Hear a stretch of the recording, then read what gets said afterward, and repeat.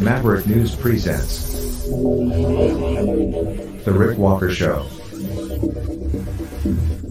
Defrag your mind.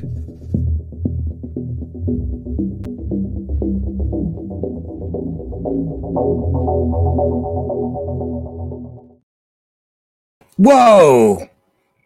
Whoa! I just have a thing on my face again. Let's get the thing off my face. Hang on. Working on it. Technical glitch. Oh, that's pretty scary. Hello, Maverick family. Welcome back. How's everybody tonight? Good. I don't know what anybody said. I'm not even looking in the chat. Anybody in there? Isabel, hello. Hello, Anasty. Is this, I don't know, what's going on here? Normally I see a lot more people in the chat. It looks like we're connected. Everything's okay. I guess we're all right. I don't know what's happening out there. We'll have to see if people come in or not. Normally I see a lot of people in the chat, but maybe something's not firing properly tonight. I don't know. I'm on a different YouTube channel over there. Well, I'm just going to go with it. That's what I'm going to do. And I guess you guys can come along for the ride, whoever is here tonight. And we do have a whole bunch of stuff to talk about.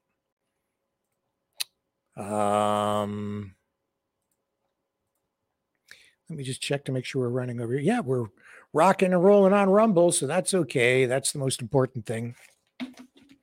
Hello, everyone over on Rumble. I'm going to type hello in the chat. Hello, Maverick family. Many news stories to work through tonight. Some of them, actually, I think are a little bit on the disturbing side. The thing that I found most disturbing is this story about a funeral home with about, I think they found 189 bodies decomposing inside this funeral home. They've made some arrests. I'll tell you about that. Ivanka Trump testified today in the civil fraud trial. The government of Canada, senators commenting today on the use of psychedelic drugs to treat post-traumatic stress disorder and provide therapy to veterans during this Veterans Week. Interesting, isn't it, how these days we no longer have like just Remembrance Day. Now we have Remembrance or Veterans Week. Everything's turned into a week. A day is never enough for anything anymore. And that's okay with me if you want to honor veterans for an entire week. In fact, you know what I do is I always have a poppy in my car 365 days a year. I stick it up near my sun visor. Sometimes I have more than one. I got that from my dad. He always used to do that. I don't know if he still does or not. He probably does. I haven't looked in his van lately. Ever since I was a kid, poppies by the sun visor. Always. Cyber attack in Australia. Cyber attack here on the home front. Bring you up to date on what's happening with that cyber attack at hospitals in this region of Canada. Update story from yesterday. The Dutch government supplying parts for F-35 fighter jets in spite of concerns about possible war crimes being committed by Israel. And $173 million to Medicago by the federal government, and not one single syringe of vaccine to show for it. All that and Trudeau talking about a rise in racist-focused hate on both sides of the Israel-Palestine war. Don't go away. When we come back on the other side, we'll dig into all of that and more right here on the Maverick News Channel.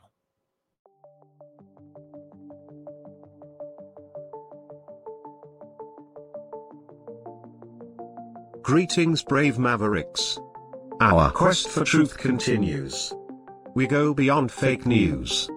Together we expose propaganda. Together we pull others out of rabbit holes. We are maverick thinkers.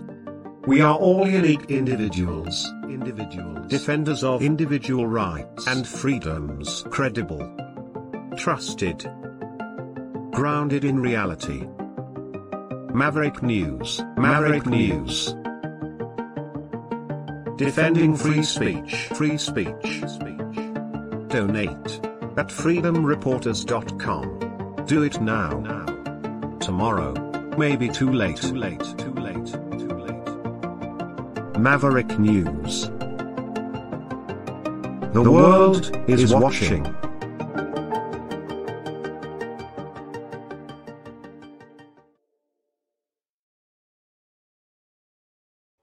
Oh, yeah, I also forgot to mention that out in the province of Alberta in Canada, the Premier has announced plans to make major changes to the healthcare system. Danielle Smith. We'll get to that tonight as well.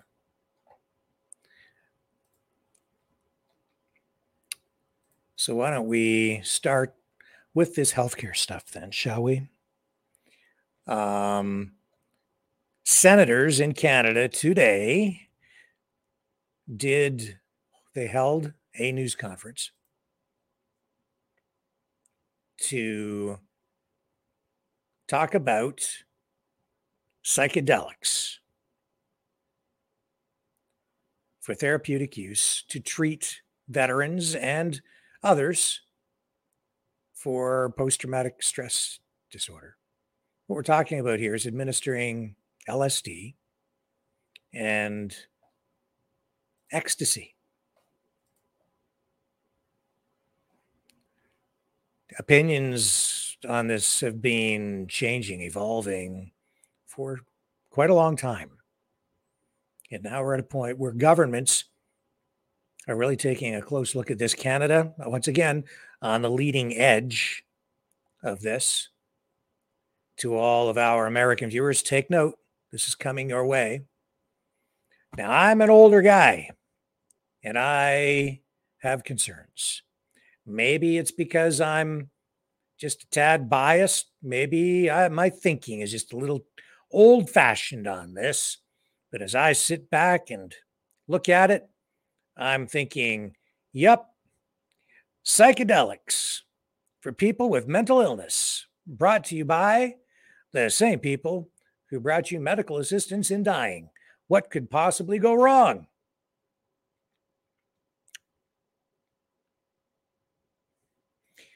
But here they are. Let's let's tune in and we can dip in on this news conference with these senators in the nation's capital of Canada, Ottawa, Ontario. And here we go, folks. Let's pick it up now. And here we go. Yep. Being here, and good morning. I am not going to speak long, and I'll turn it over to Senator Boisvenu after I'm done. So my name is Senator Dave Richards, and I am the chair of the Senate Subcommittee on Veteran Affairs. And I'm joined by Senator Pierre Boisvenu, the deputy chair of this committee. And I will begin by providing a brief overview of the subcommittee's new report. And then Senator Boisvenu will provide his remarks in French. And then we can take some questions, okay? We are here today on Indigenous Veteran Day and in the middle of Veterans Week because we are deeply concerned about the shocking rates of mental health disorders and suicide unique to our country's veterans. But we are here also to champion a promising solution, one that we are urging our government to take seriously. In recent years, we have been hearing more about the use of psychedelics to treat people with post-traumatic stress disorder, or PTSD. The emerging evidence around this type of therapy is encouraging. Psychedelics, particularly MDMA and psilocybin, can offer an alternative for those who are facing the darkest moments of their lives and those who have tried everything else. As you can read in the subcommittee's report, psychedelic-assisted therapy can bring hope to our country's veterans. Those who choose to defend our country with honor often return from conflict zones to face a difficult reality here at home. 10 to 15% struggle with post-traumatic stress disorder, and the suicide rates are even more alarming. For male veterans, the suicide rate is 50% higher than the general population. For women, it is 200% higher. And for men under the age of 25, it is 250% higher. These stats are disturbing, but they don't tell the whole story. They don't paint a picture of the pain and suffering these veterans face. A few brave veterans shared their experiences with the subcommittee. Kelsey Sharon described how she was diagnosed with PTSD after she returned home from Afghanistan. She tried 11 different medications and every type of therapy that Veteran Affairs Canada could offer. She was told that she would never work again. At just 21 years old, she thought her life was over. But then she started psychedelic-assisted therapy, and it was the only thing that worked for her. She said it was the only reason she is still here today. We also heard from U.S. Marine Corps veteran named Nigel McCurry. He lived through horrible experiences in Iraq, but coming home, he said, was the worst part of his life until he discovered MDMA-assisted psychotherapy. Today, he no longer relies on psychedelics or traditional pharmaceutical drugs. These stories were difficult to hear, but the subcommittee hopes they will spur immediate government action in support of our veterans. That is why our report makes only one recommendation, but an urgent one. We are calling on the federal, provincial, and territorial governments to immediately launch and fund a large-scale research program into psychedelic-assisted therapy for veterans. Our veterans sacrifice so much they can't afford to wait any longer. So I will now turn it over to Senator Boisvenu to provide more details in French, and thank you very much. Merci beaucoup, cher collègue. Okay. So that's his statement. That's enough. This is French after that, and then they'll take some questions, but we won't hang in there for that amount of time. Has anyone read Brave New World, Aldous Huxley? Does anyone even know what I'm talking about? Does anyone know what Soma is in that story? Anyone ever hear of MK Ultra? Inquiring minds want to know. At least this one does. And my mind is clear. No marijuana, no LSD, no ecstasy, no alcohol. Clarity. What a concept. Or as Robin Williams said, reality. What a concept.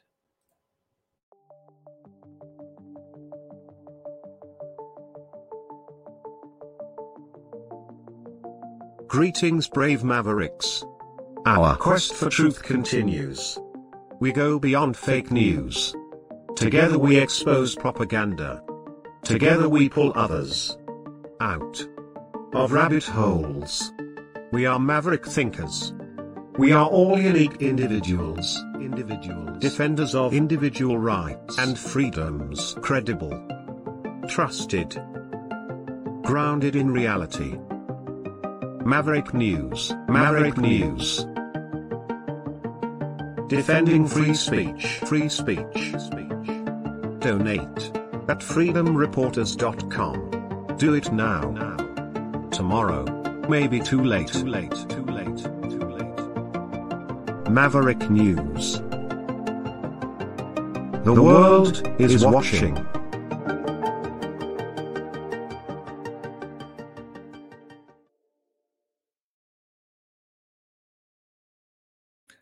We're going to jump around just a little bit with the stories tonight. We won't stick with the healthcare file. We'll move over because I think this is a higher profile, maybe, I don't know. I just want to do this story next. And brace yourself. This one is maybe going to be disturbing for some people, so just letting you know in advance. No graphic images, but this is a story about a nurse or a funeral home, rather, where they found 189, brace yourselves, and you know what I'm going to tell you. 189 decomposing bodies. This was in Colorado. So these bodies obviously improperly stored. The governor and has ended up declaring a local disaster emergency, called in the FBI for assistance. And then today, the funeral home owners, John and Carrie Halford, were arrested in Wagner, Oklahoma. That coming from the district attorney, Michael J. Allen of Colorado's 4th Judicial District. So this husband and wife have been arrested on suspicion of abuse of a corpse, theft, money laundering, and forgery. They're being held on $2 million cash bond and are going through the extradition process to Colorado. Needless to say, the authorities are calling this case shocking, and I have to echo that. This is horrific, and it's odd that within the last month or so, we've had several stories kind of in this vein. Oh, what a poor choice of words. I apologize. That was not intentional. So the name of this funeral home was the Return to Nature Funeral Home in Colorado Springs. And so last month, nearby residents reported smelling a foul odor coming from the building, which had been kind of closed up. And the Fremont County Sheriff's Office got a warrant to enter the property and found the decomposing bodies. So initially, the report was 115 bodies found, then revised now to 189. And they were in such bad condition that a lot of these bodies have been identified. They've needed to identify these through DNA. And 110 of the bodies so far have been positively identified using that method.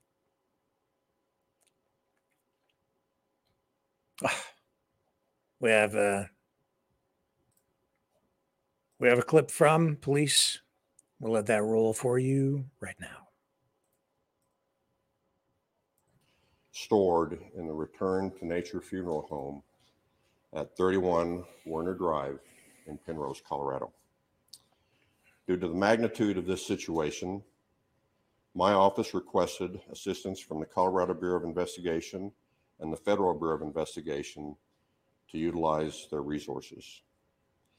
Fremont County deputies and the Fremont County coroner, state and federal officers worked late into the evening last night to determine the scope of this scene. Without providing too much detail to avoid further victimizing these families, the area of the funeral home where the bodies were improperly stored was horrific. To give you an idea of the scope of this search, the area to be searched is over 2,500 square feet. With regard to the investigation, there have been no arrests to date, and we don't want to speculate about arrests or possible charges at this time. We're focusing on our Although that has been updated now, and as I told you, the owners have now been arrested. The 11th Judicial District Attorney's Office and the U.S. Attorney's Office on all aspects of this investigation, along with our state and federal partners. I'd like to close by letting the impacted families know that this case is my office's highest priority, and we will do all within our statutory authority and assessing every resource available for the resolution that you deserve. And that is where it stands tonight. And as I say, that clip not up to date.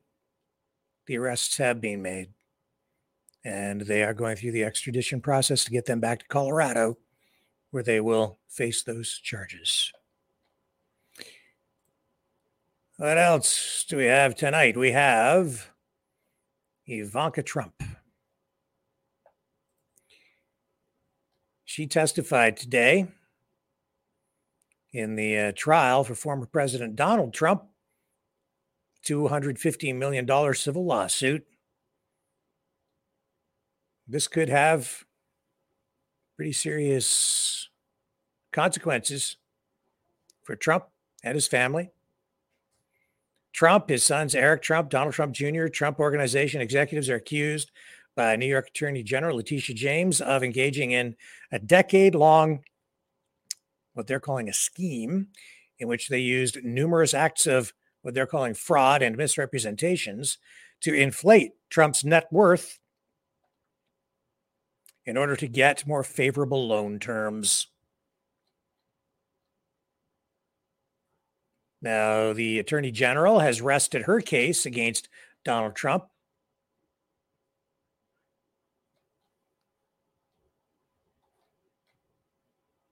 And Ivanka Trump stepped down from the witness stand today following a day of testimony that saw the proceedings grow even more heated as the afternoon wore on. So at one point during her time on the stand, Trump delivered a pretty long response about working with Democratic lawmakers to execute the redevelopment of the old post office in Washington, D.C. Now, that later became a Trump-owned hotel in 2016. And there was some testimony today talking about how much money she had profited from as a result of some of these real estate transactions. And there was also some testimony today about the banks thanking the Trump family for their business and even using their business association with Trump as a promotional tool, which Trump's lawyers have highlighted, saying that it's pretty clear from that the banks really did not suffer at all. And of course, the argument on the Trump side is that the banks have to perform their own due diligence.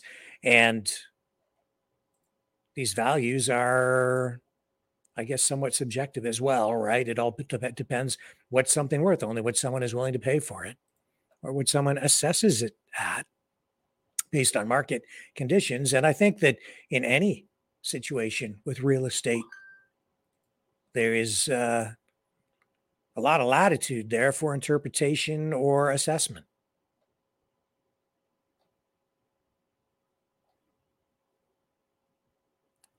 So Trump's lawyers seem to be reasonably pleased, I think, with what the testimony has been so far, but not happy with the way the judge is handling this. And there's been a lot of friction in the courtroom. And I would say that's because a lot of this is political theater. That's what that is. Justin Trudeau tonight in Canada saying Canadians are hurting. Trudeau commenting on what is obviously a rising amount of anti-Semitism, anti-Jewish sentiment out there. And on the other side, anger, and I guess you could describe it as Islamophobia on the other side. And today he's saying that this is not who Canadians are. He was pushing today for a humanitarian pause long enough to get back on track towards what he's calling a two-state solution. between Israel and Palestine. I don't know how much real moral conviction there is with the prime minister. I can only say that I think he's probably, like always, what he always does is play politics. And on this particular file, I think he's having trouble navigating, finding his way forward in a manner that will do the least amount of damage to his already failing administration. He said today, we're seeing right now a rise in anti-Semitism, and this is a quote, that is terrifying. He goes on to say today that Molotov talks about the Molotov cocktails thrown at synagogues, which we told you about last night, horrific threats of violence targeting Jewish businesses, targeting Jewish daycares with hate. This needs to stop, he said. This is something that is not acceptable in Canada, period. End of quote. And period, he's continued on, the rise of Islamophobia we're seeing across this country and around the world is also unacceptable. The expressions of hate against Muslims, against Palestinians, against anyone waving a Palestinian flag, this is unacceptable. This is not who we are as Canadians. And we got into that pretty deep last night, so we won't spend a lot more time on it right now today. We shall return to that story many times in the days ahead. I know that. Over in Australia, communications has all but ruled out. Their public officials have all but ruled out a cyber attack as the cause of the Optus outage.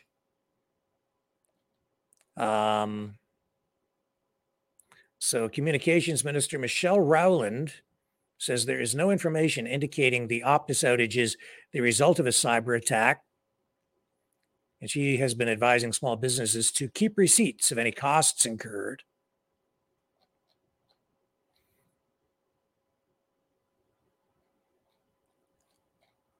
So major disruptions over there, and a lot of people thinking that it is a cyber attack.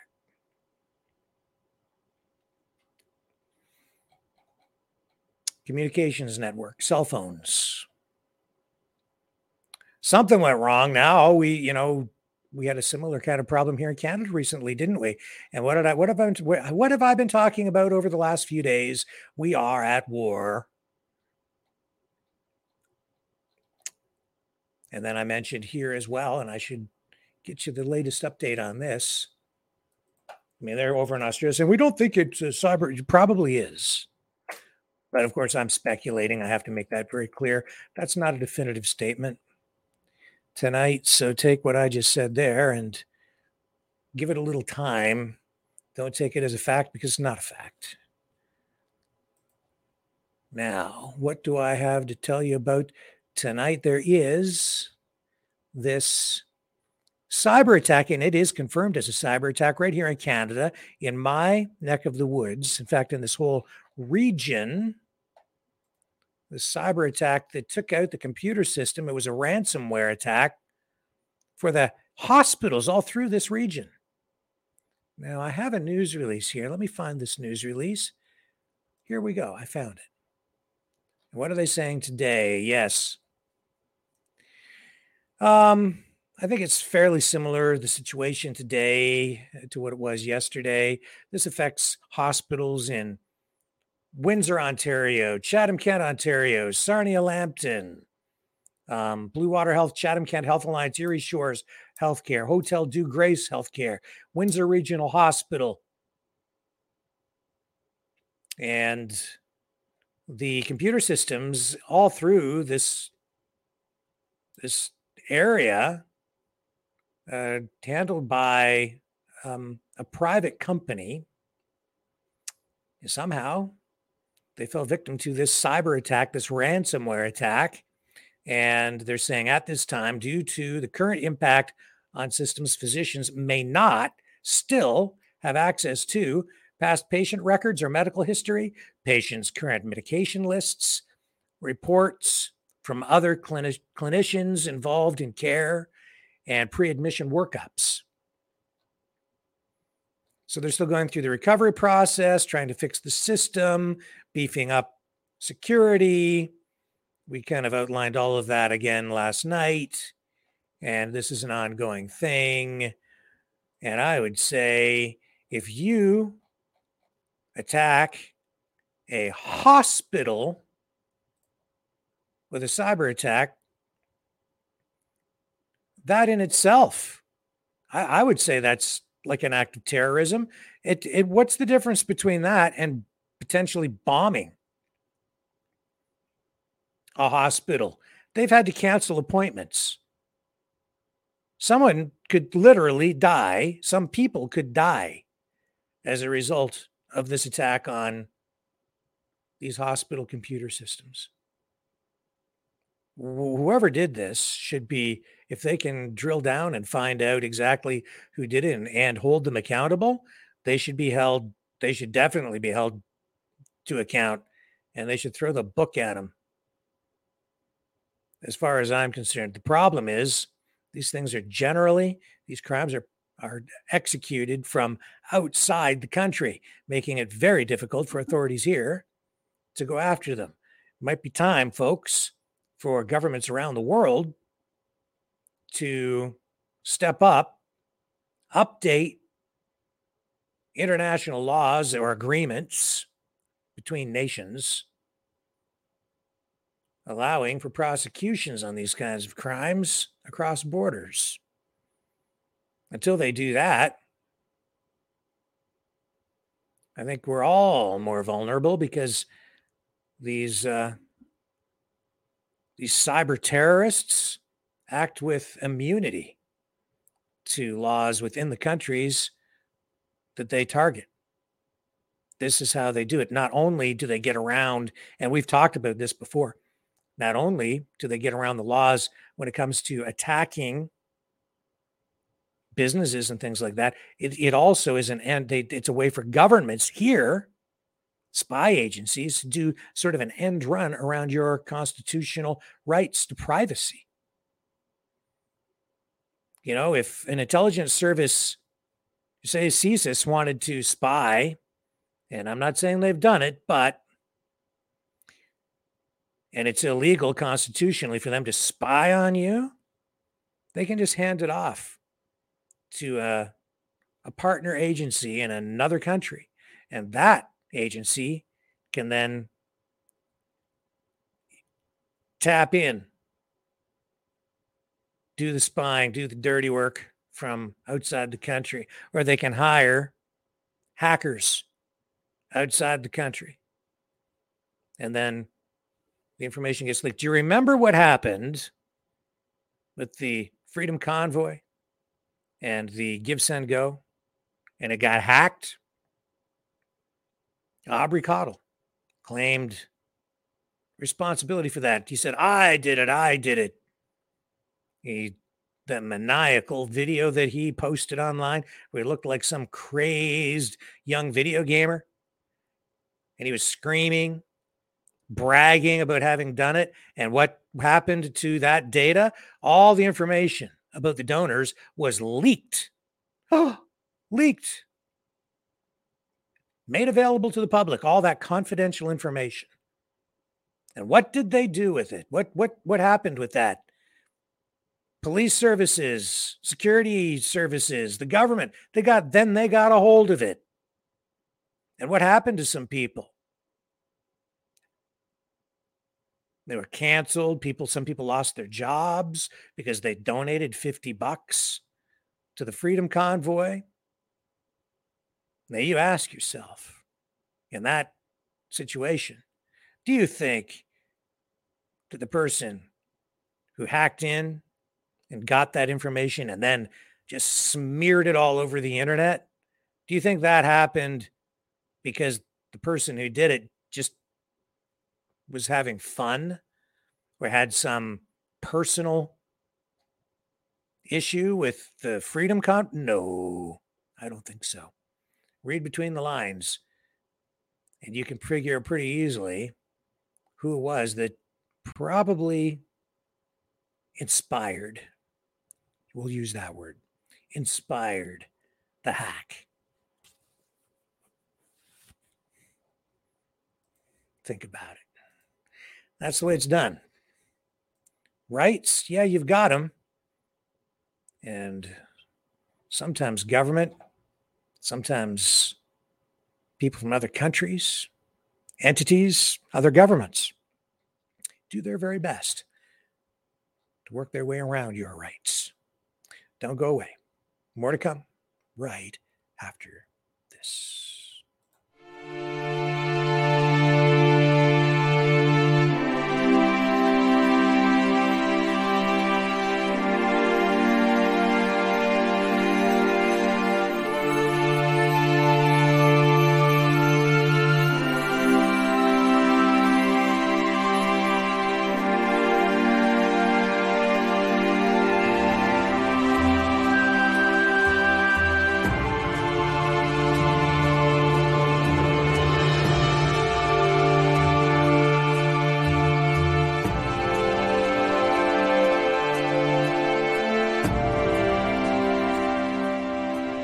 Maverick News.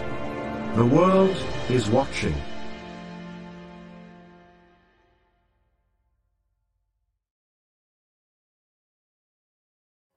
Okay, who is Medicago? What is Medicago? Medicago, pharmaceutical company, manufacturing firm. And Medicago received, I believe it was $173 million from the federal government. And so after 24 years in operation, this Quebec-based drug manufacturer, which apparently had produced a Canadian COVID-19 vaccine and other plant-based drugs, they closed, announced they're closing. And this was back in, was it February? So their parent company, Mitsubishi Chemical Group, they said that they were going to shut down Medicago, headquartered in Quebec City, in due course. They began operating in Quebec back in 1999. They described the company as one of few manufacturers in the world with the ability to develop both vaccines and monoclonal antibody treatments, which, of course, some in the medical establishment are giving high praise and have high hopes for, and with regard to preventing and treating a broad range of diseases, including cancers, Crohn's disease, arthritis, multiple sclerosis, and of course, the big one, COVID-19. So last year, Health Canada approved Medicago's plant-based COVID-19 vaccine, Covifenz, for adults aged 18 to 64. The vaccine was meant to be administered in 2 doses, and clinical trials showed it was 71% effective, or so they said. Of course, we kind of know how all of that has been working out in terms of accurate reporting on whether things are safe and or effective. In any event, in October of 2020, before the vaccine was approved, the federal government did strike a deal with the company to buy up to 76 million doses of the drug. And in addition to providing $173 million in funding to support the vaccine's development and the construction of a new Quebec City manufacturing plant. So they started to prepare to launch commercial scale production of the vaccine. But then the parent company announced that it would cease all of its operations, citing changes to the COVID-19 vaccine landscape, global demand for COVID-19 vaccines, and Medicago's, quote, Medicago's challenges in transitioning to commercial scale production. So the company just decided that it was not viable to continue to make further investments in the commercialization of Medicago's development products and decided to just cease all of its operations at Medicago and proceed with an orderly windup of its business and operations. Oh, so that's the end of that.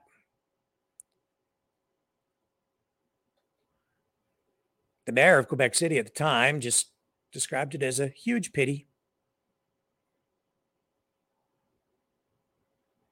and expressed some regret, some concerns for the families of the people who worked there. Well, today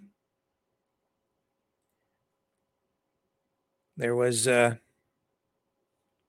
this from Todd Doherty, Conservative member of Parliament, who held the government to task on this during committee meeting. And this was to discuss a request to undertake a study of public health agency contracts, and specifically this contract with Medicago, $173 million.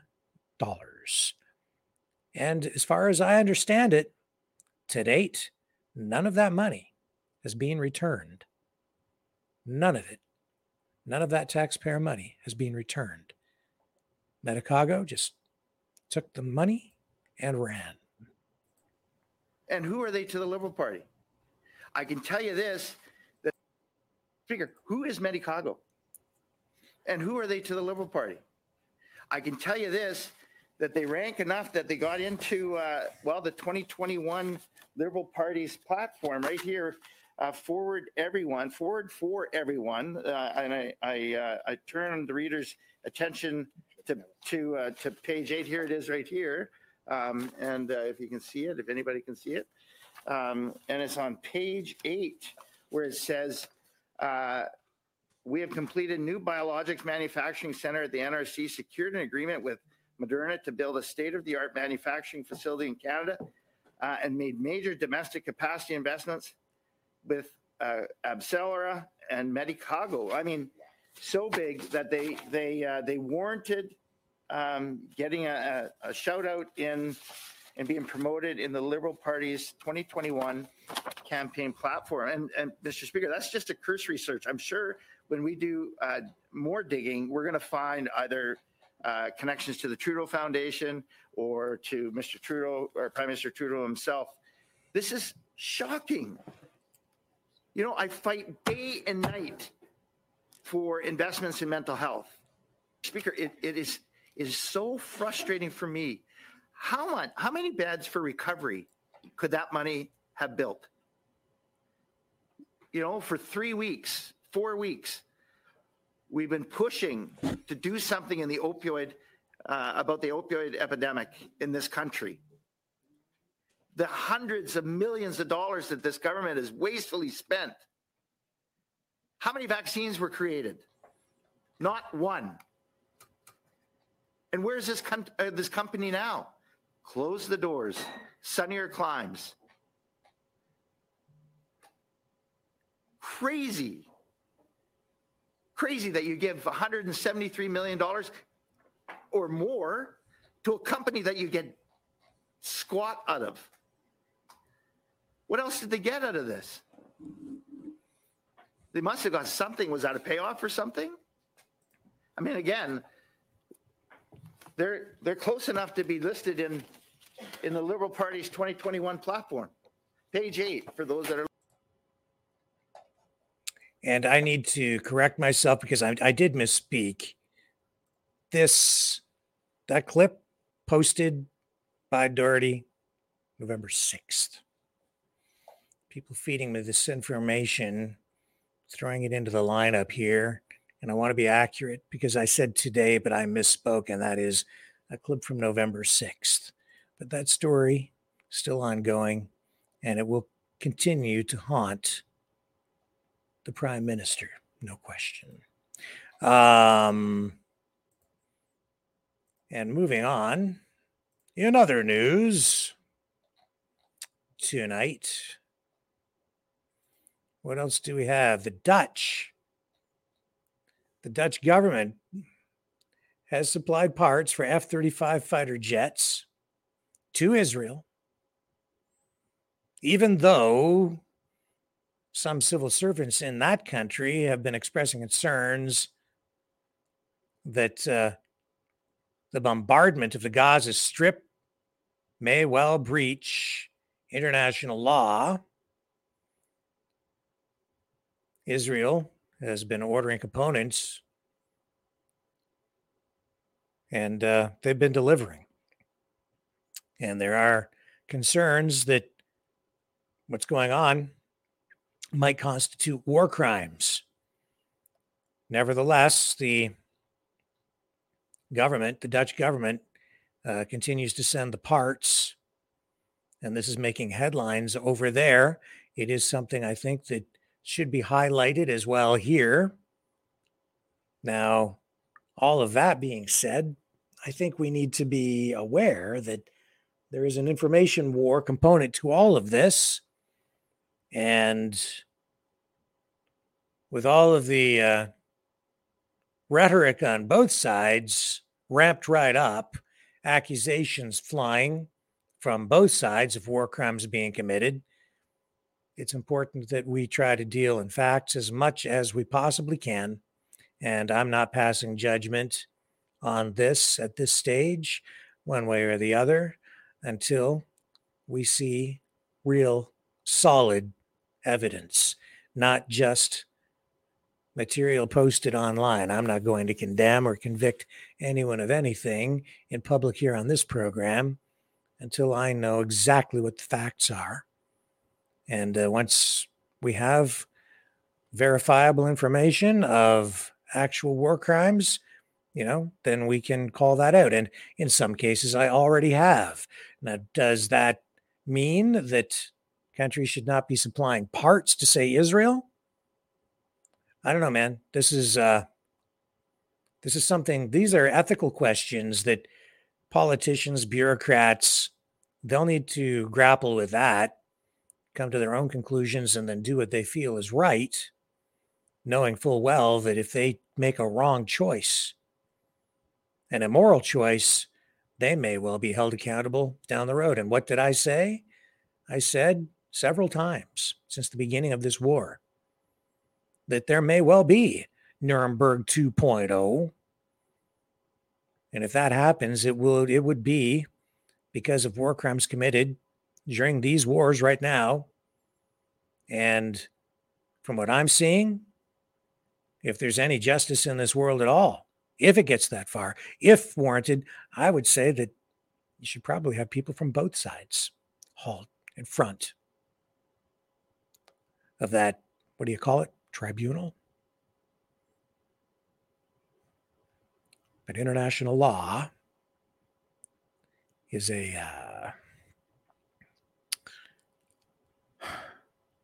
I don't know if you really get true justice through international courts, because it seems to me often the people held accountable end up being the people on the losing side of a conflict.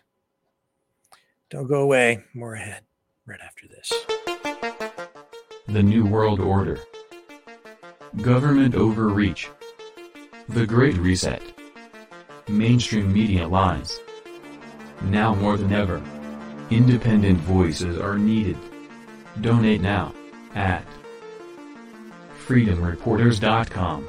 That's freedomreporters.com. Maverick News. The antivirus program for your mind.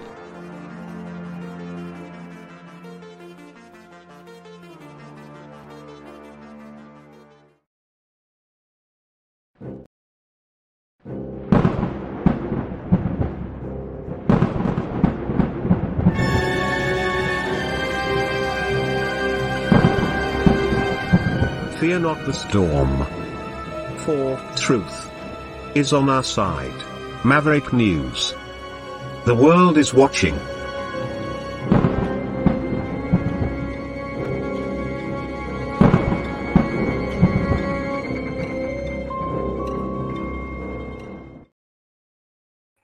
And back to Canada we come, all the way over to the west and the province of Alberta. The Alberta government is all set. They're going to dismantle the province's healthcare provider as part of a series of restructuring initiatives. And this is going to change its role across multiple new delivery agencies. Danielle Smith, the Premier of Alberta, taking some pretty bold steps there in Alberta on the healthcare front. And the plan is for Alberta Health Services to shift its primary purpose from being the sole healthcare provider to focusing on acute care and continuing care. It would share that role with 2 of 4 new organizations: an acute care agency that oversees the delivery of hospital care, urgent care centers, cancer care, and emergency medical services. There would also be a primary care agency that is going to coordinate primary healthcare services and provide transparent provincial oversight. The continuing care agency is going to oversee providers, manage contracts for service delivery, but won't be an operator of continuing care. And there's also going to be a mental health and addiction agency, and that will allow, apparently, Albertans to access what they're calling a full continuum of recovery-oriented supports. And so this is all supposed to roll out this spring with other organizations established over a period of months through the fall of next year. And then those agencies would report to another new agency. So it's a whole new system, really. And we have the premier queued up here. Let's go pick up Danielle Everyone, Smith I'm now. pleased to be here with Adriana LaGrange, Minister of Health, Dan Williams, Minister of Mental Health and Addiction, Jason Nixon, Minister of Seniors, Community and Social Services, Ed Stelmach, Board Chair of Covenant Health, Cody McIntyre, President of Alberta Professional Firefighters and Paramedics Association, Elliot Davis, Vice President, Alberta Professional Firefighters and Paramedics Association, Sean Turlson, President and CEO of Shepherd's Care Foundation, Dr. Les Sheeler, who is an anesthesiologist, Dr. Susan Prendergast, who is President of the Nurse Practitioner Association of Alberta, Alicia Lobe, the Membership Director of the Alberta Association of Nurses, Kevin Ferguson, Mayor of the Town of Padoka, and Sandy Edmonston, Board Member of Alberta Health Services. Welcome to a new day for healthcare in Alberta. From the very beginning of our government's mandate, improving healthcare at every level has been the top of our list of priorities. And with delays affecting the whole system, the urgency of the challenge can't be overstated. Wait times for life-saving surgeries, routine care, and mental health treatment are far too long. Alberta's health system isn't working the way it should and the way Albertans deserve. And fixing it is critically important to improving Albertans' quality of life. And improvements must begin with Alberta Health Services, the largest provincially integrated health system in the country. While all Albertans can and should be proud of our frontline professionals, the structure behind them is not setting them up for success. We have seen unacceptable wait times for surgeries and emergency rooms. We've seen constant service disruptions and temporary closures at rural hospitals, EMS code reds and response times not meeting targets. Right now, thousands of Albertans do not have access to a primary care provider, and so many of our seniors are waiting in hospital wards for access to continuing care longer than in any other province. We can point to the ledgers that show our healthcare spending per person is about the same as the national average and in BC and Ontario, and yet some of our outcomes aren't better and are not improving. For example, Albertans are waiting longer for hip and knee replacements. Only 38% of hip replacements and 27% of knee replacements in our province meet the national wait time benchmarks. And the time Albertans remain in hospital, even after they no longer need hospital care, is 4 to 5 days longer than the national average because they lack the supports to return home. The human cost to both patients and their family is immeasurable. I'm not satisfied with the current state of our affairs, and I know Albertans aren't satisfied either. Right after I became Premier, we launched our Healthcare Action Plan, and I directed Dr. John Cowell to make immediate changes to deliver some quick and needed results. We knew that those immediate actions would not fix the entire healthcare system, but we needed to take steps forward. Thanks to that work, we've seen some improvements, but not enough. I've spoken with Albertans one-on-one, and they've made this point to us repeatedly in very personal ways. They've told me about surgeries postponed or canceled, innovative treatments that are unavailable in our province because of holdups in approvals, and entire days lost to waiting in crowded emergency rooms near a suffering loved one. Some emergency departments have closed their doors because of a lack of staff, which is the exact opposite of why emergency departments exist in the first place. Faults in the healthcare system cause needless pain and anxiety at Albertans' most vulnerable times. And they put tremendous strain on the frontline professionals who are working every day to help sick and suffering Albertans. When I spoke with frontline health workers, I began to get a sense of how we could truly make a difference, a long-term, lasting difference for Albertans' healthcare. Without a doubt, we have the best healthcare workers in the country. They're smart, skilled, endlessly compassionate people who understand their patients and their practice. And yet when they are sidelined when it comes to decision making, even though they understand the problems and see obvious solutions. They try their best, but they end up being stalled and frustrated by a system that lacks focused leadership and governance. The current health system in our province limits government's ability to provide system-wide oversight on behalf of the people of Alberta. It also limits our ability to set priorities and require accountability for meeting them. The current Alberta healthcare system is one that has forgotten who should be at the center of its existence: patients and the healthcare experts who look after them. We need to bring Alberta's healthcare system back to its mission of delivering the healthcare Albertans need when and where they need it. We've had recent and extensive consultations with healthcare partners and communities during important projects like modernizing Alberta's primary healthcare system. We've also engaged on areas of emergency medical services, mental health and addiction, continuing care, and healthcare system sustainability. Everything we've heard has helped to inform the development of our plan, a plan that I'm pleased to introduce today. This is all about refocusing our healthcare system to prioritize patients and empower healthcare workers. Starting today, we're creating an integrated provincial healthcare delivery system that concentrates on 4 priority areas: primary care, acute care, continuing care, and mental health and addiction. We believe that by creating specialized organizations within one provincial system, we will enable each organization to look after one area of healthcare only and avoid the scattered and uncoordinated approach of the more rigid, centralized structure that exists now. These changes will apply province-wide to avoid the regional fragmentation that existed prior to the current system. This focus will help the new organizations better manage performance and promote expertise in areas, be faster and more responsive to issues, recognize innovative solutions, and make space for local decision-making and advice. The newly refocused system will be more accountable, ensuring consistent quality care across the province. Patient outcomes will be better monitored as a result. And all of this will result in a better system, not only for patients, but also for healthcare workers. Frontline healthcare workers will be a large part of organizations that are dedicated to their area of practice, providing undivided attention to issues and giving workers room to innovate and apply solutions with fewer delays due to bureaucracy. Though this process begins today, we understand that restructuring takes time and dedicated effort. This is why we have named a transition team to guide the process of forming these organizations, and Minister Adriana LaGrange will have details on these changes and the team that will oversee the transition of AHS. But I want to be clear about this plan, about what it is and what it is not. I made a public healthcare guarantee to Albertans. That means no one will ever pay out of pocket for a visit to a doctor or for hospital services. And that is not changing. These reforms have nothing to do with privatization. They are also not about cuts. Alberta's government will continue to grow the healthcare workforce, and we anticipate that there'll be no job losses to AHS staff working in frontline positions who are directly delivering patient care. In fact, our government knows that Alberta needs more healthcare workers, and so we'll continue to recruit and train more of them. This isn't change for the sake of change. This is a matter of redirecting Alberta's healthcare system, making it patient-centered, seamless, and effective. Okay.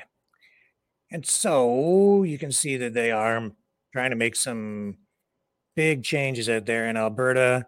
The Canadian healthcare system strained, waiting lists unacceptable to, I think, the vast majority of Canadians.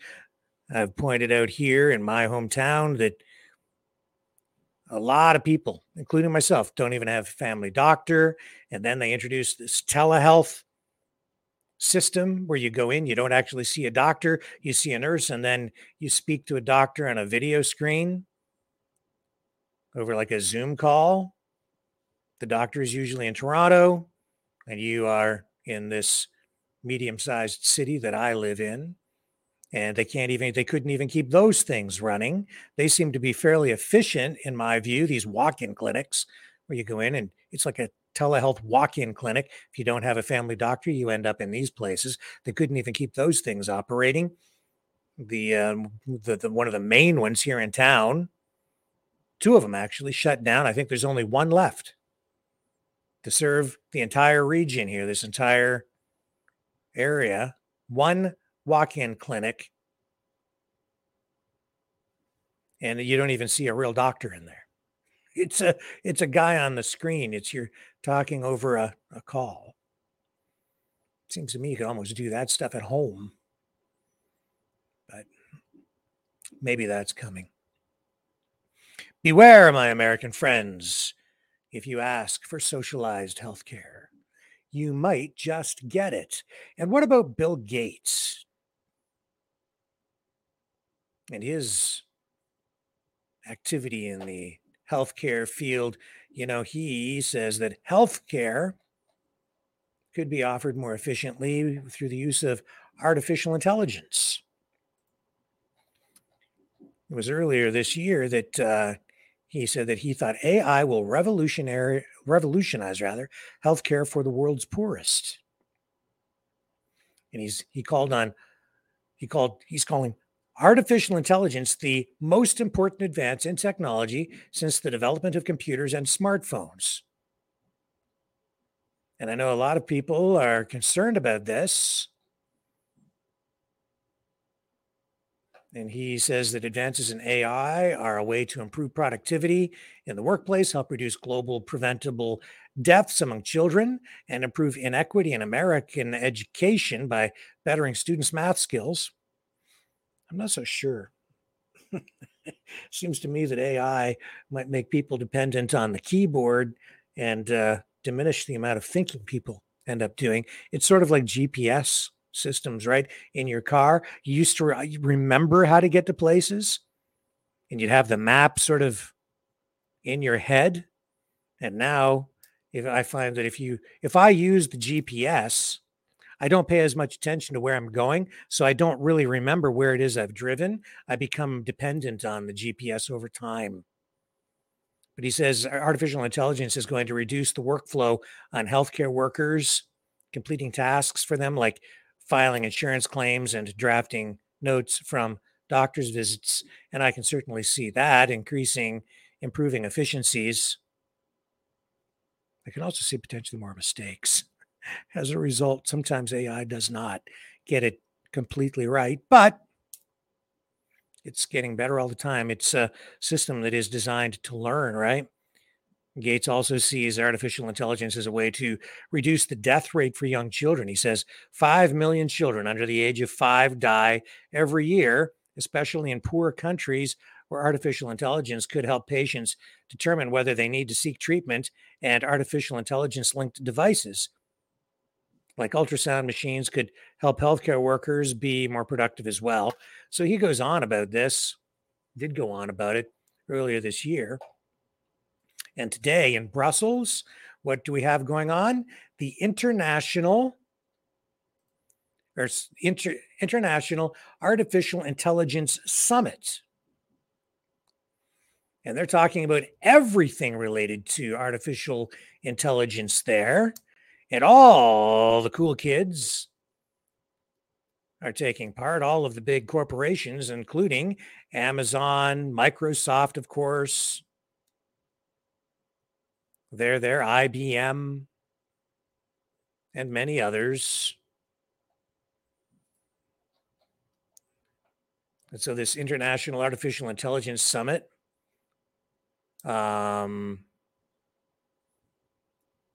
facilitating discussions on this very important subject. And it's good that people are talking about it, because whether we like it or not, it's coming, it's here, and it's already changing things dramatically. I've noticed big changes even online, especially on the political scene, because of artificial intelligence used to produce videos, memes, body doubles.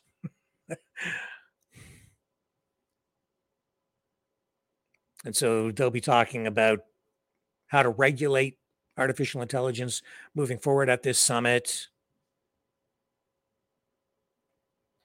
what needs to be done to protect people, because There are people, me included, worried that artificial intelligence might somehow become, I don't know, sentient almost, or even, and kill us, determining maybe down the road that these human beings are like insects. It might be best if the world didn't have these carbon-based life forms sucking up oxygen and expelling carbon. Why bother to tax them? Just eliminate them. Time for the Terminator. Not to scare you or anything, just saying. Let's dip into the opening remarks at this Artificial Intelligence Summit, shall we? And pick this up. And again, this is AI Conference 2023 in Brussels. Opening remarks, here we go. Excited to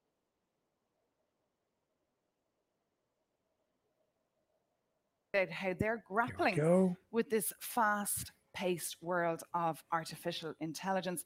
And in just a couple of minutes, we'll be inviting up on stage the Irish Minister for Trade, Enterprise and Jobs, Simon Coveney. A warm welcome to yourself. Great to see you here with us this morning, Simon Coveney. Ireland, of course, it is no secret that it is one of Europe's tech hubs. It will probably have no problem investing in AI, attracting a lot of talent in the next couple of decades. So we're very excited as well to hear from you, Minister. But first, as you might know, Spain is currently presiding over the European Union and has set itself the challenge of trying to conclude these talks on the AI Act before the end of its term in December. So we wanted to get the view from Spain and from the Deputy Prime Minister and the Minister in charge of digitalization, that's Nadia Calviño.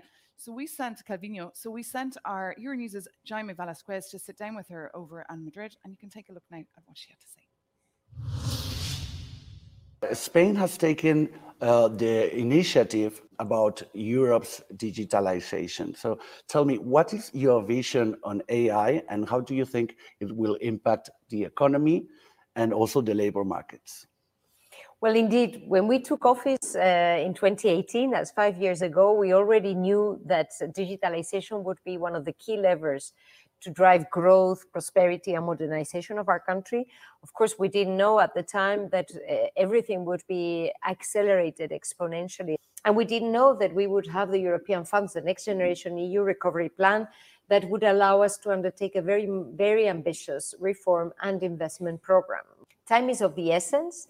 Digitalization is accelerating, and we need to make sure that we have the right framework to ensure that it does support innovation and brings prosperity and growth and good quality jobs, seizing all the opportunities without falling in the risks and being able to also face the challenges which are derived from this technological revolution, this industrial revolution that is taking place around us right now.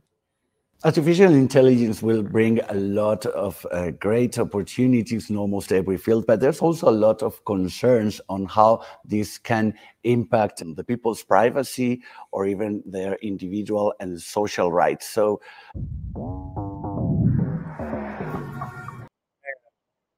okay, framework can impact the people's privacy or even their individual and social rights. So what citizens want to know is what you politicians can do to get the most out of artificial intelligence without having the unwanted consequences, the dangers of AI. Ensuring that the digitalization process preserves our rights and values, that we can ensure safety, trust, and confidence in citizens and corporations and countries, the good functioning of our democracies. That is a top priority for us. And that's why when we adopted our artificial intelligence strategy back in 2020, in parallel, we adopted a Charter of Digital Rights, which has inspired the work which is going on at European level, but also in the Latin American countries and at global level in the United Nations. And I think it's essential that we ensure that this technological revolution, this new digital economy that is in the making, it leads to a more prosperous but also a fair society, avoiding biases and ensuring inclusiveness for all citizens throughout the country. That is our great challenge. But the good news is that there have been major agreements and breakthroughs in the last couple of weeks. So the governance framework and the appropriate regulatory framework is also being made around us as we speak.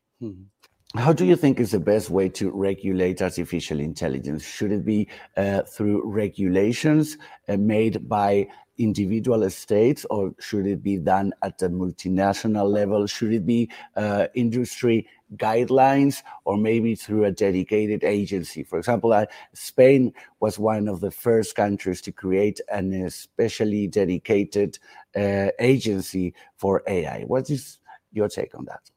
Well, it would be great if self-regulation would work, but what we are seeing these days is that it doesn't. I mean, the Data Protection Agency at European level is already having to take measures with regards to privacy. The G7 has put in place a voluntary guiding or guidelines that could pave the way and mark the direction. The UN has established an advisory body to try to come up with the appropriate regulation at global level. And by the way, Spain is co-chairing this new advisory body, which shows the leadership of our country in the area of artificial intelligence. So there are many ongoing initiatives which show that at the end of the day, we have to put up measures which work at national level, at European level, and at global level. It is very clear that we cannot ensure that artificial intelligence goes at the right direction just using our national mechanisms and rules, because it is a global challenge, one where I would hope that all countries are aligned to ensure that the outcome leads to better societies, more resilient economies, a better future.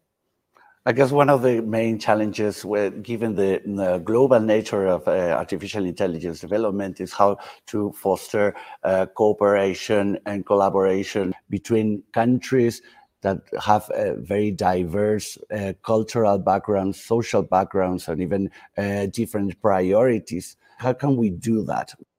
Well, indeed, it is very challenging because it's a technological race taking place in the private sector and also between large jurisdictions, large countries, the superpowers in the world. Also because there are very different views as to who owns the data, how to protect the privacy of citizens, what is the right balance between security and privacy. So it is challenging, but it is also unavoidable. And so I think it's very good that initiatives are ongoing at the UN level, and also that certain fora, such as the Bletchley Park, a very symbolic place also. That's where Alan Turing cracked the Nazi code. And this meeting has brought together Chinese and US representatives. So I think we have to continue bringing forward and supporting initiatives that ensure that all the world's large mega powers in the area of artificial intelligence see eye to eye, understand each other, and cooperate to have a better governance at global level. Actually, we succeeded in doing it in the area of nuclear energy. And we are confronted with a similar challenge when we're talking about artificial intelligence. So we have to continue to work until we succeed. Thank you very much. Thanks a lot for being with us today. I don't know if you would like to add something or say to people that are watching us right now from Brussels in the International AI Summit you are opening, by the way. Well, thank you very much for giving me this opportunity. The digitalization process is unstoppable, but the future is not written. So it is in our hand to take now the right decisions and set up the right regulatory and governance framework to ensure that technological developments lead to more resilient, more stable societies, more inclusive and better economies also. It is in our hands, and fora and discussions such as the one that I am honored to open today are contributing to shaping this better world. So I wish you all the best in these very interesting discussions and look forward to seeing you in person soon.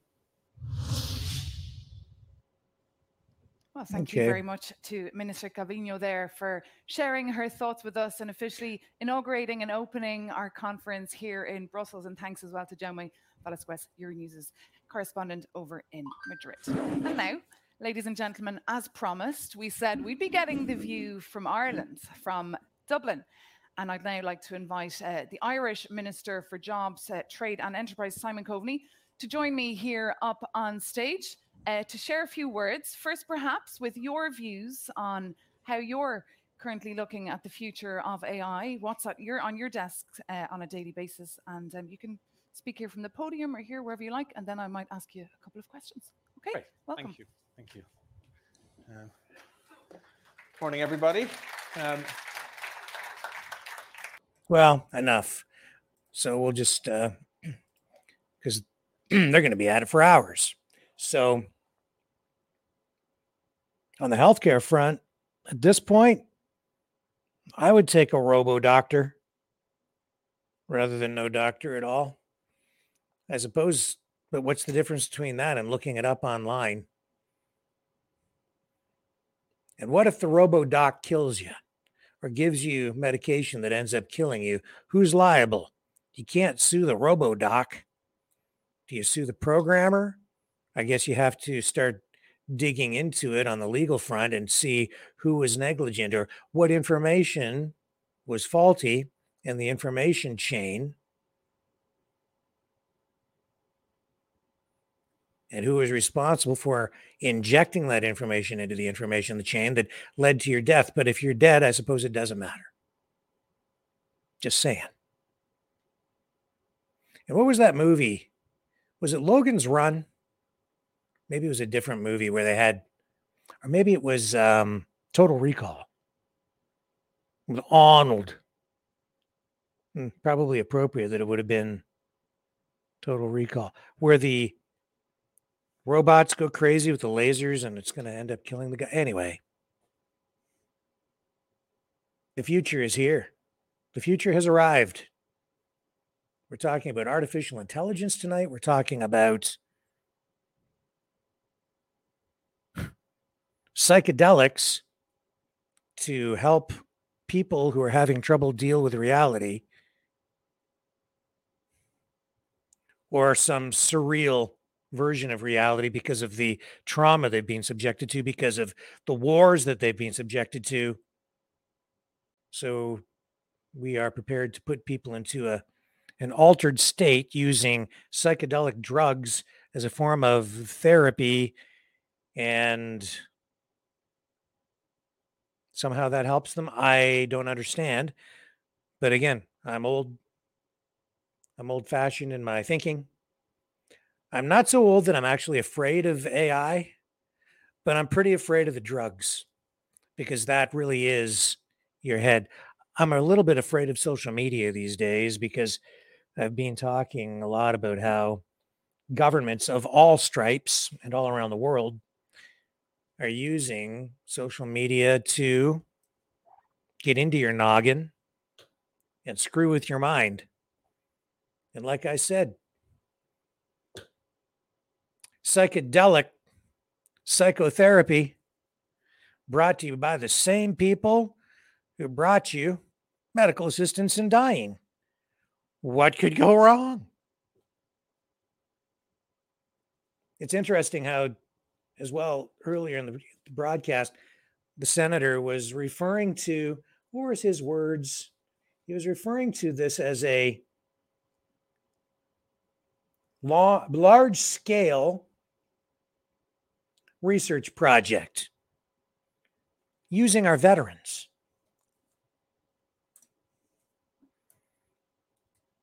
And psychedelic drugs. Something about that just sets off alarm bells for me.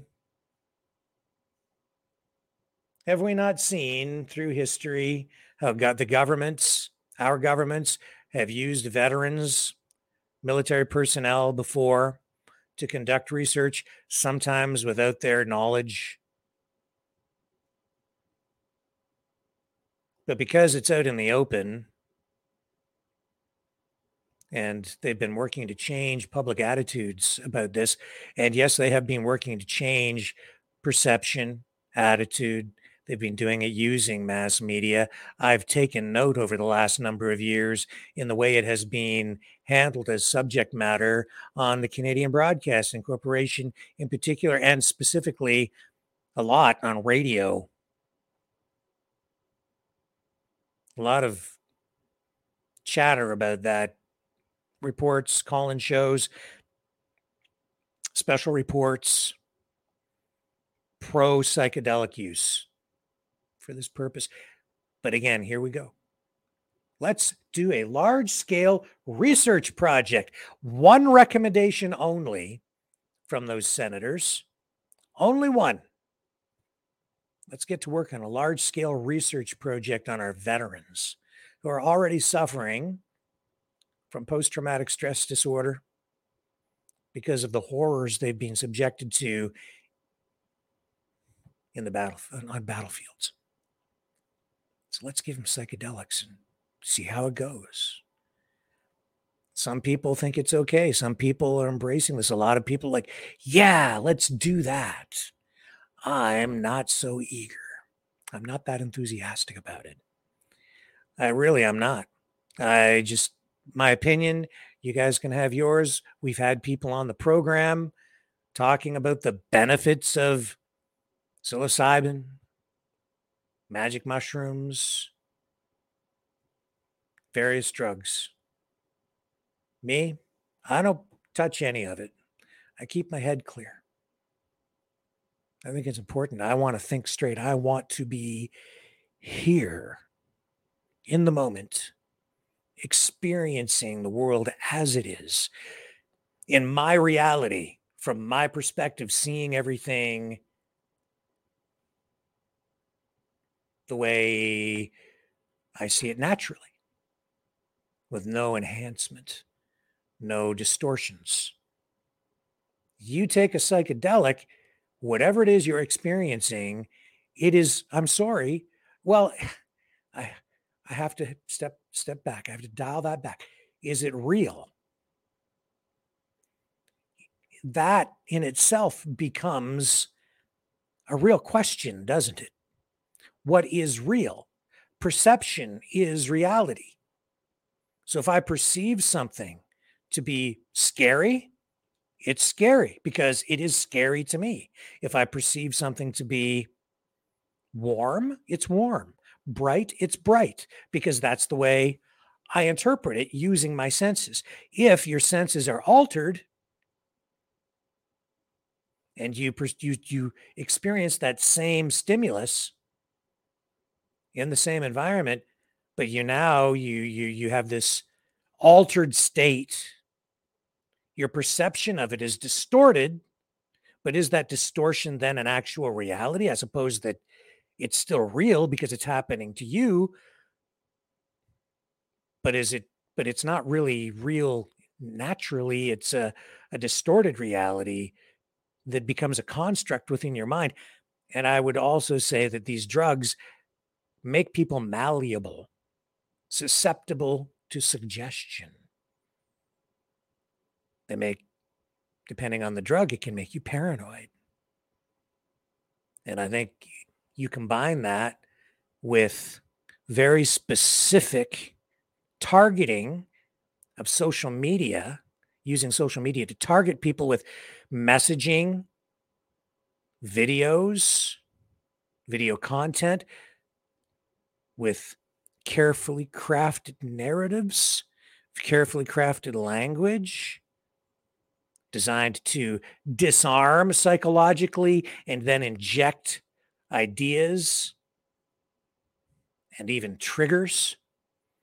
And you combine that with the use of drugs, no longer do they even need to conduct MK Ultra style experiments on human beings with the test subject sitting in front of them. They can do it over the internet remotely without you even realizing you're a test subject, because you've taken the drugs willingly yourself, the same drugs they used in those MK Ultra mind control experiments at the research facility in Montreal. a real thing, actually happened, might even still be going on, but there's an actual lawsuit still ongoing in Canada right now, where the US government has been granted immunity from prosecution, even though they were directly involved in the experiments on Canadian soil. But no, they're not legally liable because they're a foreign government. That's a legal matter. But if they were doing that to test subjects in person back in the 60s and 70s, and I think even the 80s, and using these drugs as one of the catalysts for the process, LSD, psilocybin, and now they're talking about doing this with veterans, it makes me very uneasy. Now, microdosing, it's good for you and whatever, man. I'm just looking back at the history. I've never touched the stuff. I don't ever intend to. I want my head clear. And I just want what's best for veterans. Now, if you can't handle reality because you've been subjected to so much trauma, then I don't know, man. Like, maybe that's the best thing, is to let people escape for a while. Maybe it is. Who am I to say or judge? This is just my personal opinion. And I really do believe in freedom of choice. So again, who am I to say that you should not have access to this kind of treatment? On the flip side of that, when I talk about freedom, I wonder about drugs. You know, there have been studies that show some of these drugs do have addictive properties. And these drugs also do distort your perception. And if you have distorted perceptions, if you become addicted, in particular, if you become addicted, are you then free? I would say no. Because now you're a slave to the drug. You're a slave to whomever it is that is administering these drugs to you or providing them for you. Drugs are not freedom. Drugs, in particular, addictive drugs, are trap. Can be. They can also be a very humane thing, especially if someone's in a lot of pain. You need drugs for surgeries. It becomes kind of an ethical question, doesn't it? Complicated. I just don't trust the government with this stuff, and I don't trust the pharmaceutical industries with this stuff. Not after we've seen what we've seen happen in the past. And in particular, with soldiers and veterans, it seems like our government has been far too willing and even eager to use military personnel as guinea pigs for things. Shows how some people just don't value human life. I find it very, very disturbing. And it seems like we're rushing headlong into this now, and people who otherwise would be very cautious and wary of government seem to be the ones most eager to embrace it. It all seems to depend on, I don't know what, attitudes toward chemicals to ingest into your bodies.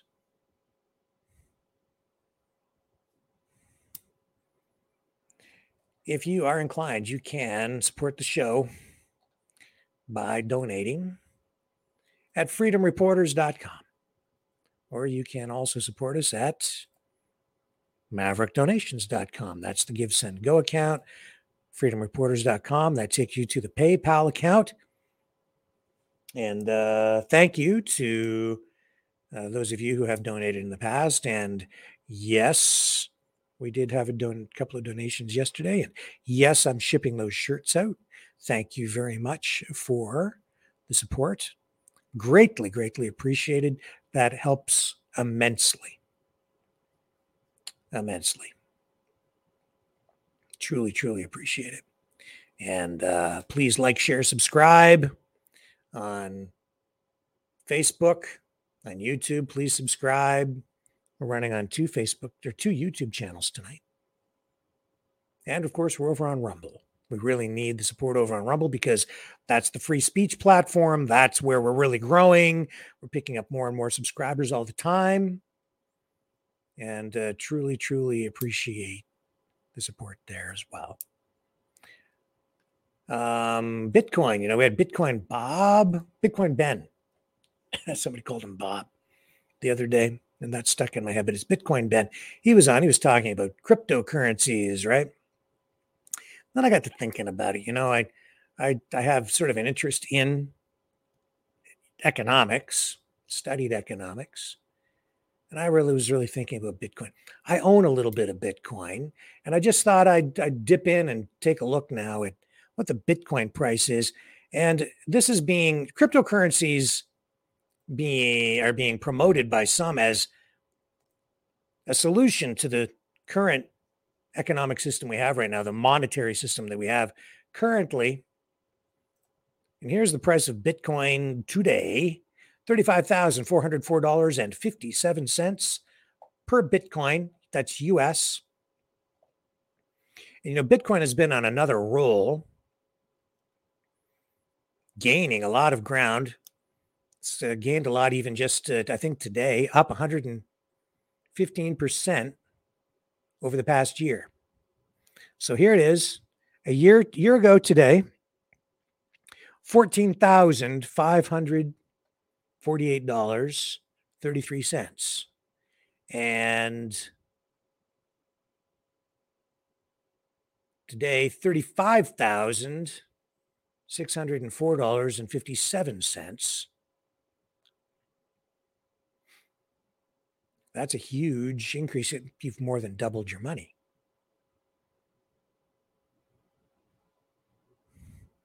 That's just to buy and hold. But, that shows that this stuff does not perform the same as a regular currency. This needs more study. And some people seem like they're ready to toss aside the current financial system that we have, the current monetary system, and replace it with something like Bitcoin, pursue that instead. But it is very volatile, isn't it? And people, Bitcoin Ben was on here and he was saying, that this is, maybe the answer to even inflation. I don't want to put words in his mouth, so maybe I'm misquoting him, but a lot of people say that it's actually a hedge against inflation. I certainly can potentially see that, but it is risky because we've seen Bitcoin drop in price, go up in price. There's been a fairly steady increase. But as I was thinking about Bitcoin, they say there's a finite amount of it. There are only, 21 million or something that ultimately will be mined electronically. But, Bitcoin is almost like everything else these days. It's sort of upside down. And what do I mean by that? Bitcoin gets divided up. It's like a dollar bill. Say it's a dollar bill. And then you can break that dollar bill down into smaller denominations. A 50-cent piece, you could break it into quarters. You could break it into dimes, nickels, pennies. Bitcoin can be broken down, I think, even more. And that's why you can still get in on Bitcoin. You don't have to buy an entire Bitcoin. You can buy a fraction of a Bitcoin. I was laying in bed thinking about this overnight. And so if someone's telling you that Bitcoin isn't susceptible to inflation, I would argue just look at the graph. This is a reflection of inflation. This is inflationary currency in itself. This makes it more and more difficult to actually get in and buy Bitcoin.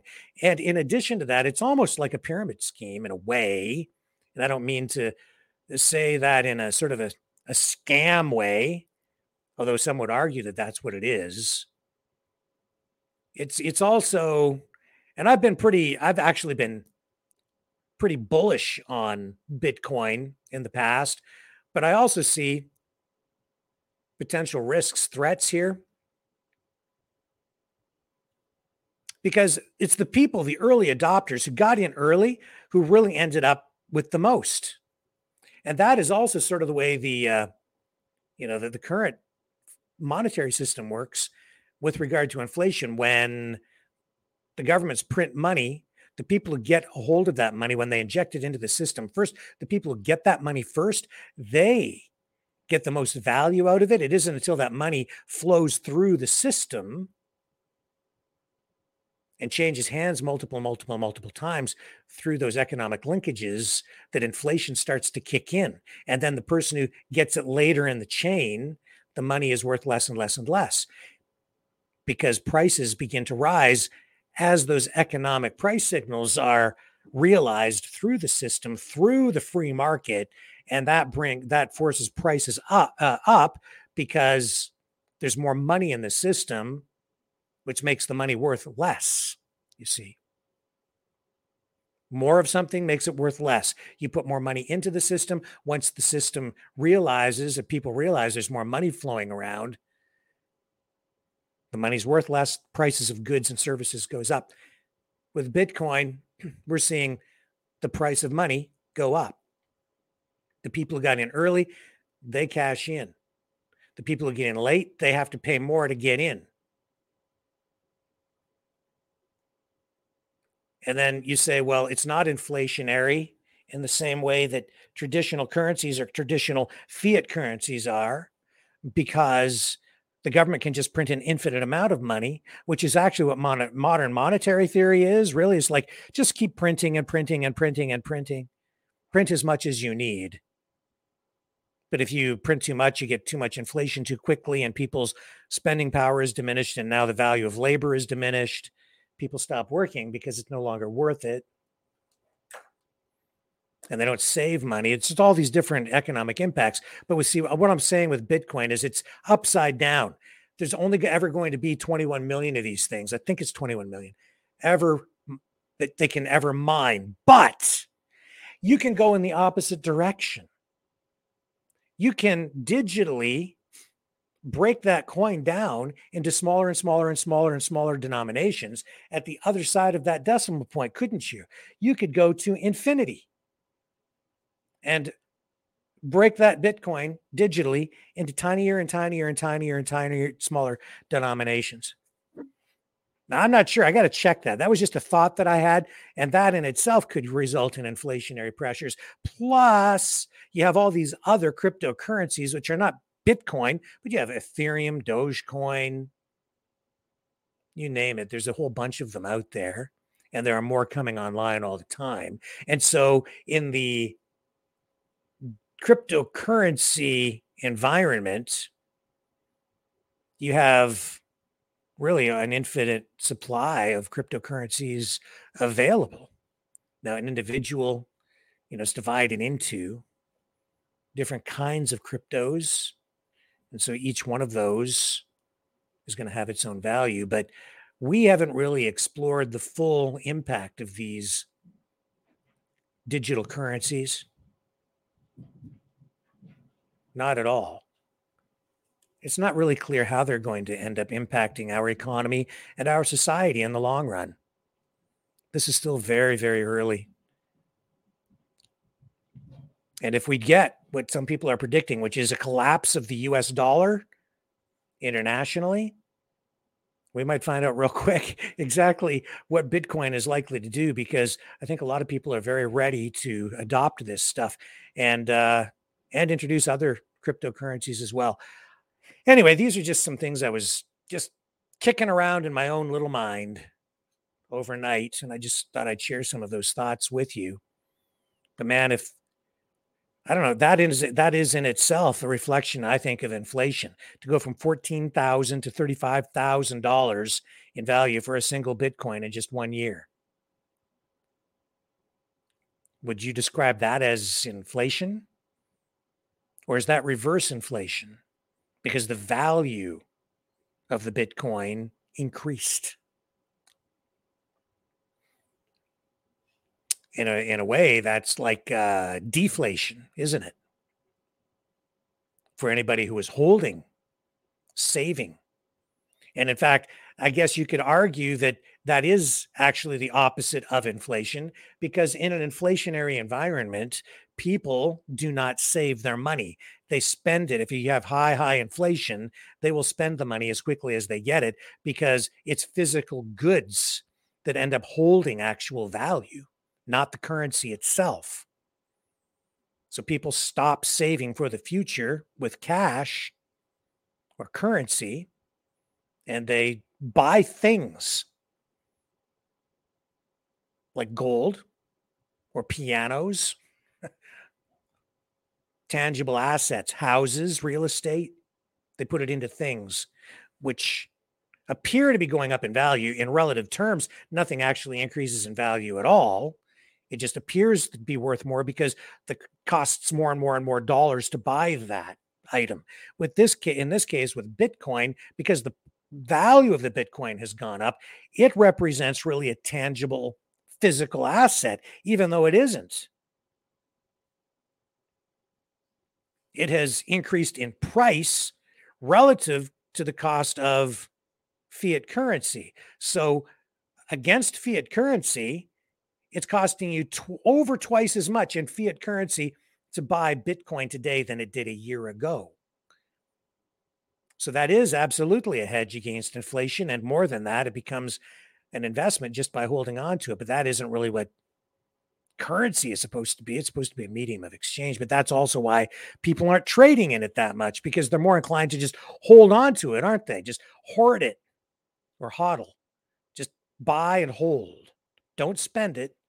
Hold on to it. Use it as a hedge against inflation. That might be one of the reasons we're not seeing more adoption as an alternative means of exchange in the marketplace.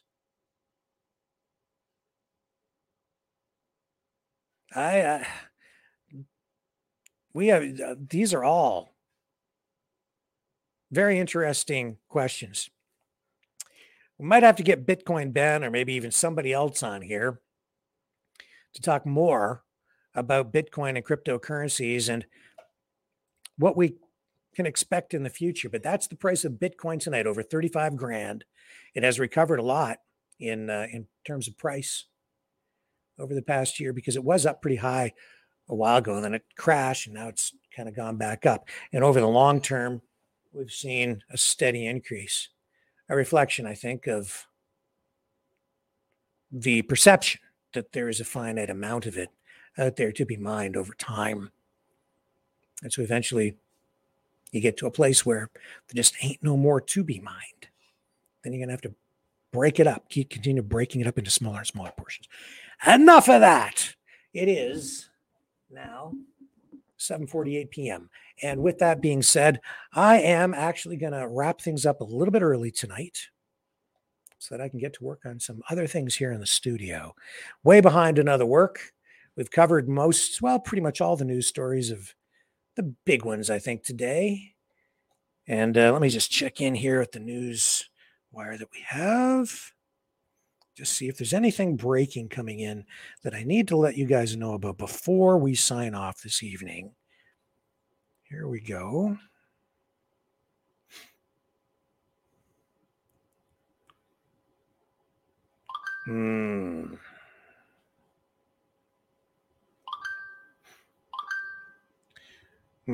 Some international news. We're seeing that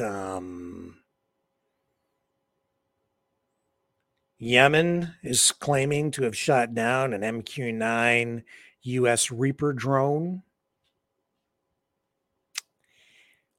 And we're seeing also that there is some new diplomatic fallout with India. This all related to the Sikh separatist movement. And we know that there was the killing of that Sikh here in Canada. The Canadian government came out, Justin Trudeau, talking about the Indian government potentially being involved in that killing. The Indian government looking at these Khalistani separatists living in Canada with dual citizenship, being protected on Canadian soil because of their Canadian citizenship. Indian government doesn't like it. It's put a lot of strain on the relations between Trudeau and the Indian government. India, of course, aligned with those other BRICS nations, interestingly enough. And we are obviously in the middle of a third world war, whether people care to acknowledge it or not, it is true. So we are at war with these BRICS nations. It's just not a conventional kind of world war. But tonight, 6 are being advised by the leader of the Sikh separatist movement not to travel on Air India flights due to potentially life-threatening consequences. In other words, they're worried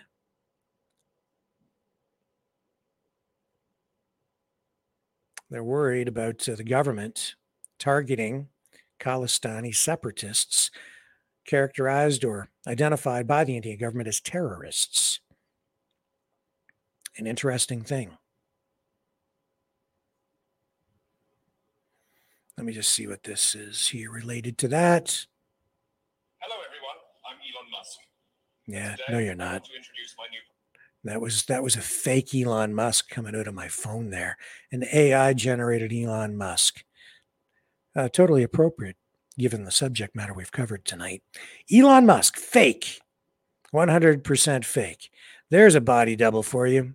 Anyway, so you've been alerted to that story about the Khalistani separatists, the ongoing tensions there. And if you're a Khalistani separatist, the advice from your leader this evening is don't get on an Air India flight.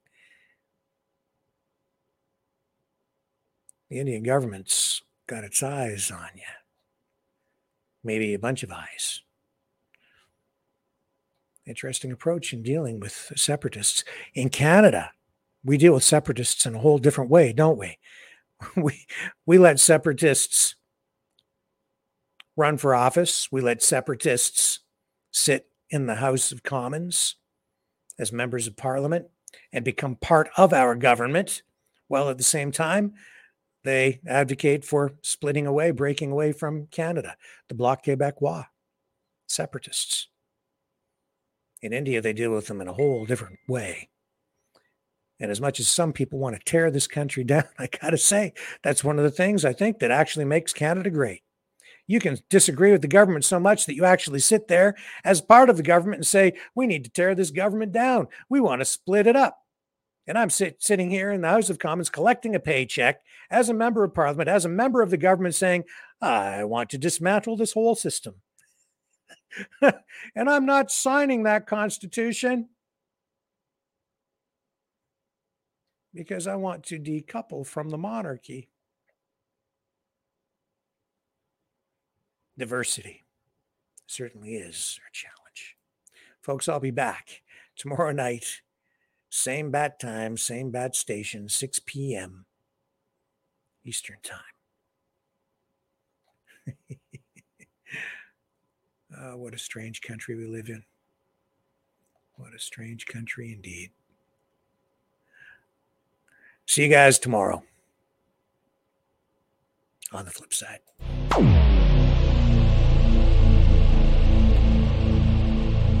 This has been a Maverick Multimedia production.